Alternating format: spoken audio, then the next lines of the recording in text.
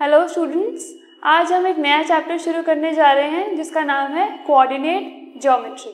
आइए देखते हैं क्या क्या टॉपिक्स हम इस चैप्टर के अंदर कवर करेंगे।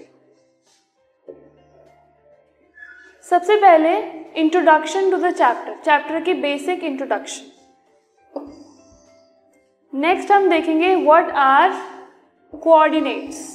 कोऑर्डिनेट्स क्या होते हैं ये हम पढ़ेंगे।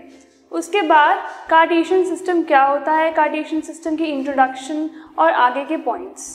एंड लास्टली हम देखेंगे कि एक प्लेन के अंदर हम पॉइंट्स को कैसे प्लॉट करते हैं, कैसे लोकेट करते हैं।